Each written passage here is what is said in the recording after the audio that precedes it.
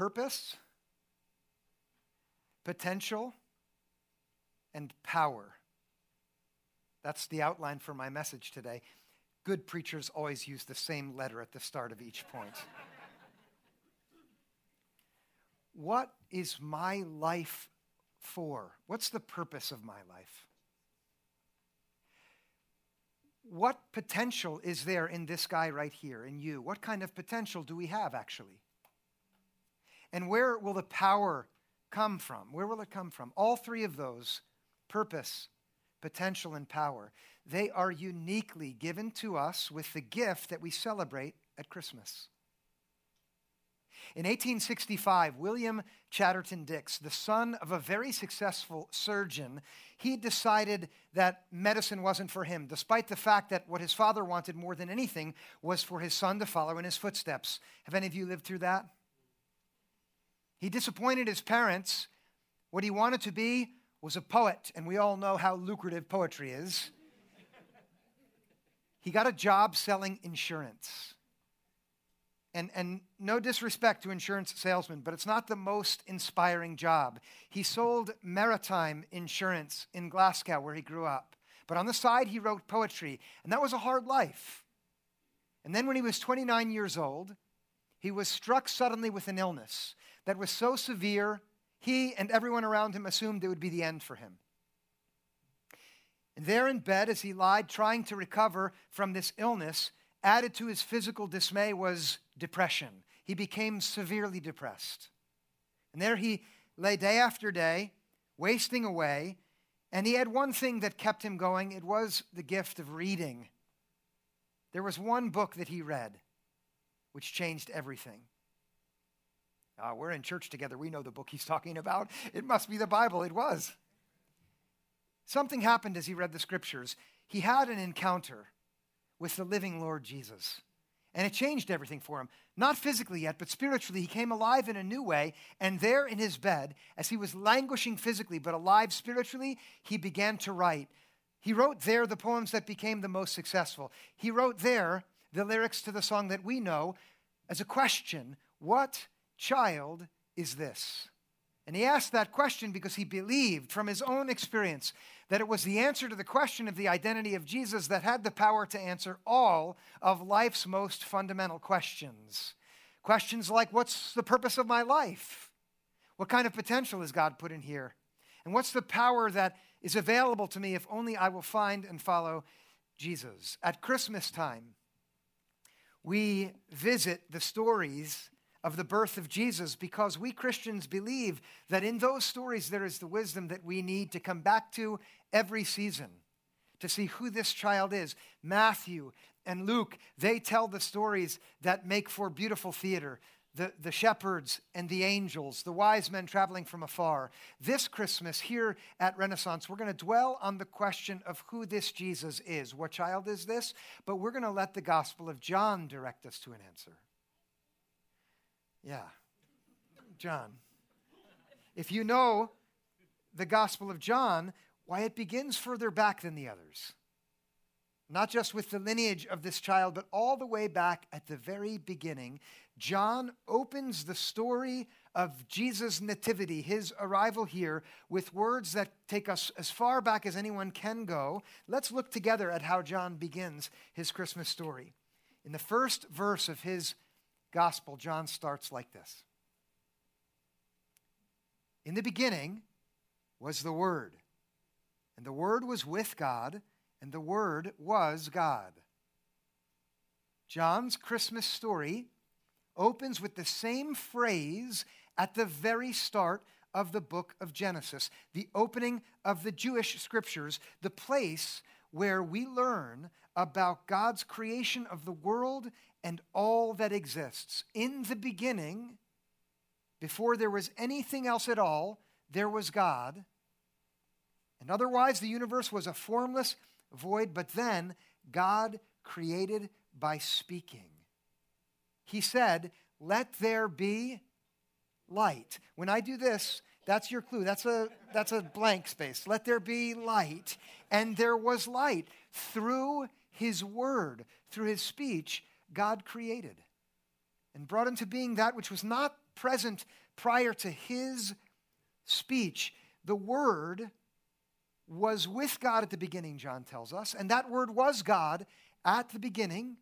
And now watch, John will show us that the Word of God at the beginning had a personal identity. Look at verse 2. He was in the beginning with God. John is telling us about Jesus. The personal pronoun he refers to Mary's child. The baby who was born in the manger on the first Christmas, he existed from the beginning. Now, I'm not sure what you think about God, but it's important in moments like this to open our ears to what the Scriptures have to tell us about who we are dealing with when we come to the manger at Christmas. The one who was with God and was there at the very beginning. John is teaching us that the baby who was born in the manger existed before anything else. He existed with God and as God. And now, watch what John goes on to say about the child in verse 3. All things came into being through him. And without him, not one thing came into being. In the same way that light came into being through God's word, all things came into being through Jesus. Like a piece of music comes into being through the composer, or like a painting comes into being through the artist, or a machine comes into being through the engineer who designed and built it, all things are related to Jesus in this way, no exceptions. Without him, not one thing came into being. John wants us to be absolutely clear on this fact. And now, John narrows the focus even more. Look at this, the second half of verse 3. What has come into being in him was life. And the life was the light of all people. What child is this? This is the child through whom all of life came into being. The life which burns in all people like light burns in the darkness. The life which sets all people apart in creation as the unique image bearers of God himself. The light which right now is alive and burning in you presently. The life which you personally have came into being through Jesus, through the child born in Bethlehem. Here is a partial answer to the question of William Chatterton's song. What child is this? This is the one through whom life came into being. Now, if this is true, then the implications are specific and they are significant. And here I want you to think of yourself. If your life came into being through Jesus, then he stands in a unique position of authority in relationship to you personally. Like the engineer of a complex machine is the only one who can say how it's meant to work. As the designer of you, Jesus alone has the capacity to answer life's really big questions for you personally. The question of your life's purpose, the question of your personal potential, the question of where will the power come for this life that you have. Jesus, the one through whom all things came into being, is uniquely positioned to address those questions. And here, let us take our time one step at a time through these three. First of all, answering the question of life's purpose. What is the purpose of my life? Do we have any people among us who enjoy sitting down and thinking about life's purpose? Yes or no? Do we have some people who don't like doing that, but do it a lot nonetheless? Yes or no? And maybe we have some who never like to think about life's purpose at all, just coasting along. The truth about all of us together is that whether we know it or not, we are constantly answering the question of what we believe our life's purpose is by the way we live. Every resource that we have, when we use it, we are indirectly saying, this is what I believe about the purpose of my life. Everything we choose to care about, we are saying, this reflects my sense of what my life is for. Everything we disregard and happily let go of, again, we are indirectly saying, with our actions, this is what I believe about the purpose of life. Now, follow me here. This is logically the case. If your life came into being accidentally, then it is entirely up to you to decide what the purpose of your life is, right? If it just happened to come into being without any purpose behind it, then you should decide on your own without any reference to other people or other ideologies what you think would be best for your life, and then you go for it. But if on the other hand, if what John says here is true, well then it's not up to you to decide. If your life comes through Jesus, then he is the one to consult when seeking its purpose. The child in the manger, if you came through him and his intention and his design and his creativity, then he has a privileged role for you. He alone gets to say what your life is for. Just in the same way that the engineer of a very complicated machine alone has the privilege of saying, this is how it is meant to operate. And for the good of the machine, it's best when it follows its designer's intentions. Don't you know that? But here, we learn from John that Jesus is the one through whom we've come into being, and that means that he's the one who gets to declare our purpose. And in the Gospel of John, thankfully, as he grows and becomes a teacher who has others with him, we get to oversee his statements about life's purpose. Here, take your time with this one. In John 15, he is with the disciples at the end, teaching them about the purpose of their lives, and this is what he says. This is 15:12. This is my commandment, that you love one another as I have loved you. This is what your life is for, according to the one who made you, loving those whom God has put in your path. This is the purpose for your life, to love. This is what life is for. In the way that I have loved you, Jesus says, you should love those that God has put in your path. Who has God put in your path? Right now, would you let them come to mind for a moment? The people that you bump into day in and day out. The people in your family, your friends, the people you work with, who you live around. According to Jesus, the purpose that he has decided for your life is that you should love them like he loved you. And to make it more specific, so it's easier for you to see what that involves, Jesus goes on to add in verse 13, no one has greater love than this, to lay down one's life for one's friends. Here, Jesus says, is the clearest and most definite picture of what I mean when I tell you that you should love. It is that you should lay down your life for your friends. Maybe that sounds to you like Jesus is saying you should be willing to die for your friends. There's much more than that in this phrase of Jesus. If he meant die for your friends, he would have said, die for your friends. But to lay one's life down, that means to live for others in a specific kind of way. The Greek word is magnificently concrete. To lay down one's life, it is to put something that is in your possession into the hands of another so they are free to use it in a way that's helpful to them. Like when your neighbor wants to borrow a tool that you have for your project, and right now you're thinking, ooh, I never got that tool back. But that's what Jesus means here, to put your life into the hands of your friends in a way that will help them. And do you know that there are things about you which are uniquely helpful to the people around you? They will only be that when you put yourself in their hands in that way. And here Jesus knows that his friends are going to bring to mind the ways they saw him doing that with them, because Jesus was laying his life down not just on the cross, but every day he was laying his life down for his friends. And here he's telling them, that's the purpose that I've put in your life. Listen, take time to seriously invest in the people around you. That's what Jesus did. That was his way of laying his life down for others. Do you have someone that you can invest your life in?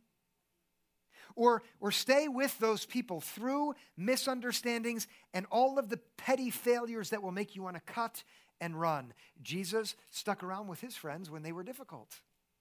Or confront the people that are close to you when they need to hear the truth, which you can see and they can't. That's what it looks like to lay your life down. Jesus did that for his friends. You are called to do that. That is the purpose that Jesus says he has in mind when he made you. Relate to them humbly instead of domineering or exploiting your power over them. Stay by their side even when it means a threat to your well-being. According to Jesus, the creator of life, this is the purpose of life, loving the people around you like he loved you. Think for a moment right now of how you might do this kind of thing for a friend in your life now. It could be someone that you met at school years ago. It could be a child. Sometimes we have a friendly rapport with our children. Maybe they're the one that God is calling you right now to love in that way. It could be a spouse or someone at work or someone that you're just getting to know here at church. It has to be someone truly. According to this child in the manger, the purpose of life is for you to love them. How will you do it? Let an answer emerge and hold on to that.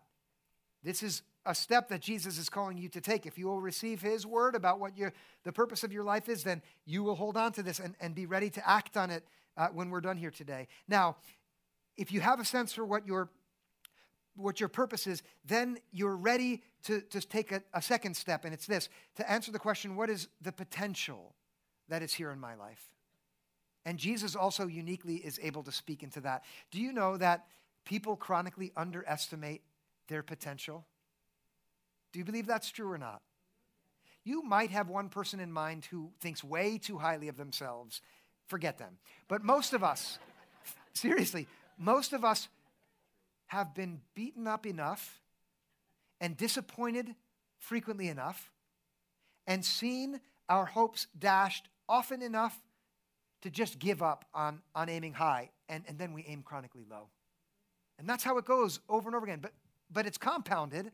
It's compounded when we have the wrong idea about the purpose of our life. You combine how easy it is to give up with how often people have the wrong idea about what the purpose of life is, and we are pretty meager in what we accomplish altogether. And I'm not just pointing at you, I'm saying me too. Do you know how much confusion there is right now on planet Earth about what the purpose of life is?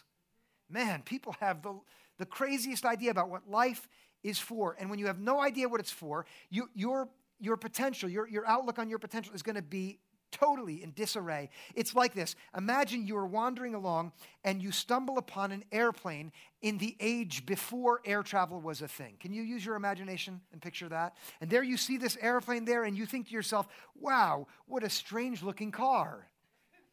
And you get in that airplane and you decide, I'm going to use this to go from one place to another, but you only ever keep it on the ground.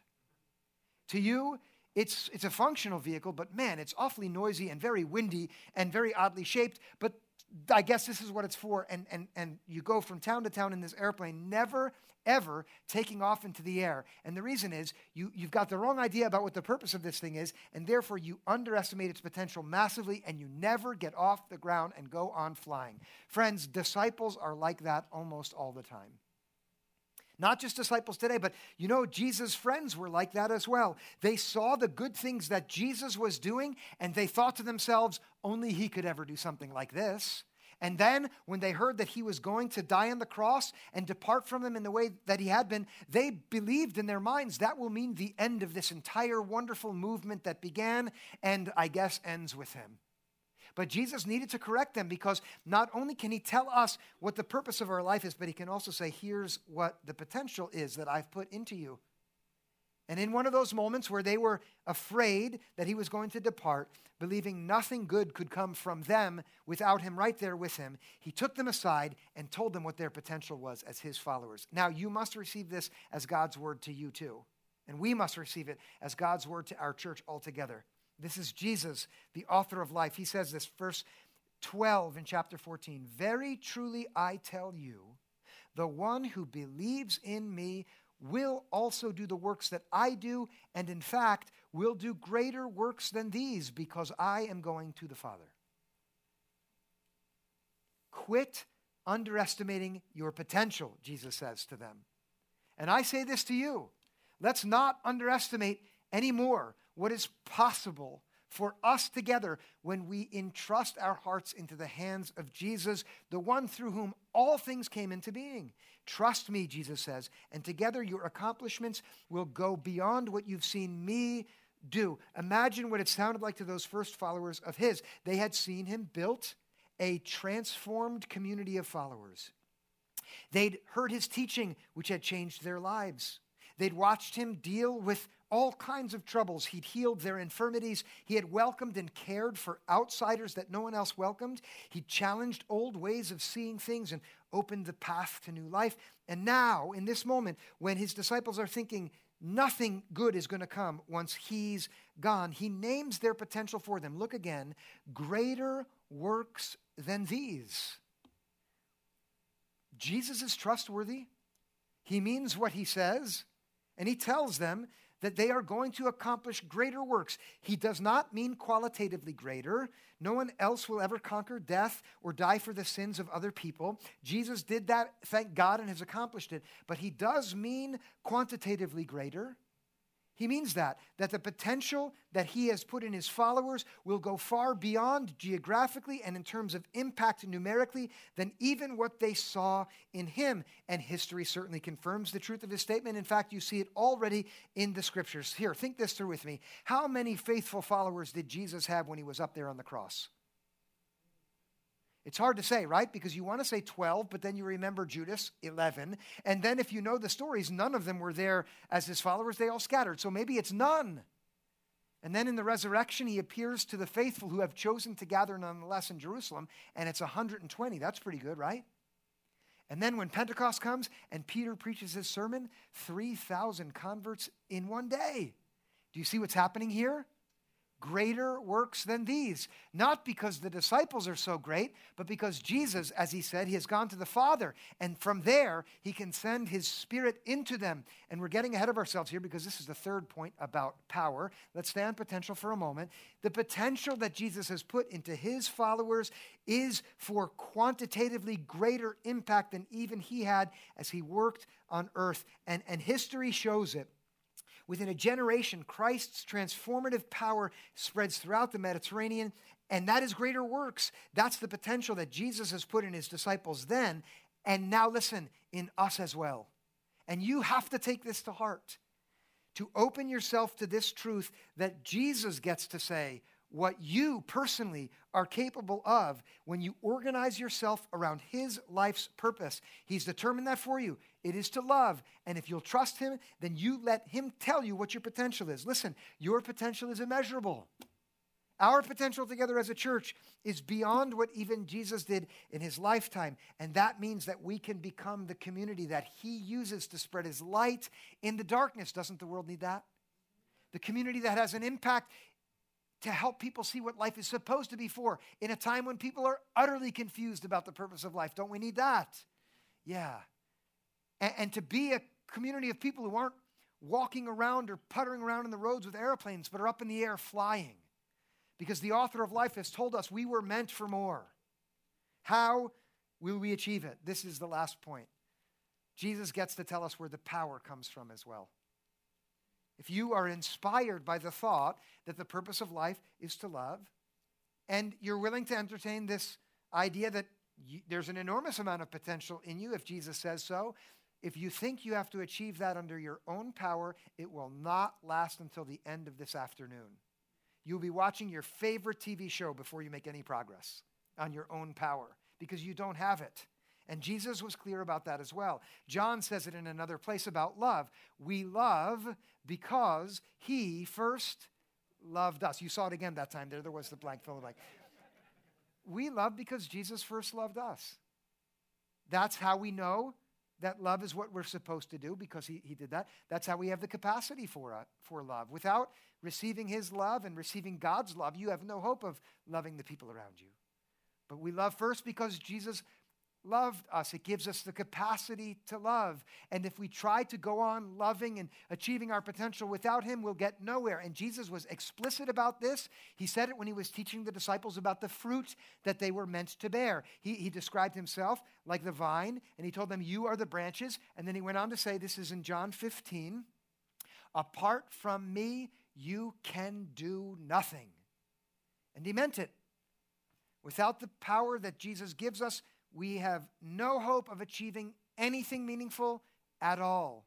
Just in the same way that a branch will not bear fruit or grow if it's detached from the vine, so you will achieve none of the potential as you pursue the purpose which Jesus declares in your life apart from the power that he gives. But listen now, and this is the good news. To every heart that is willing to welcome Jesus, he promises to come and be present and dwell right there within you to provide the power required to achieve the potential that he says you have as you pursue the purpose that he declares for your life.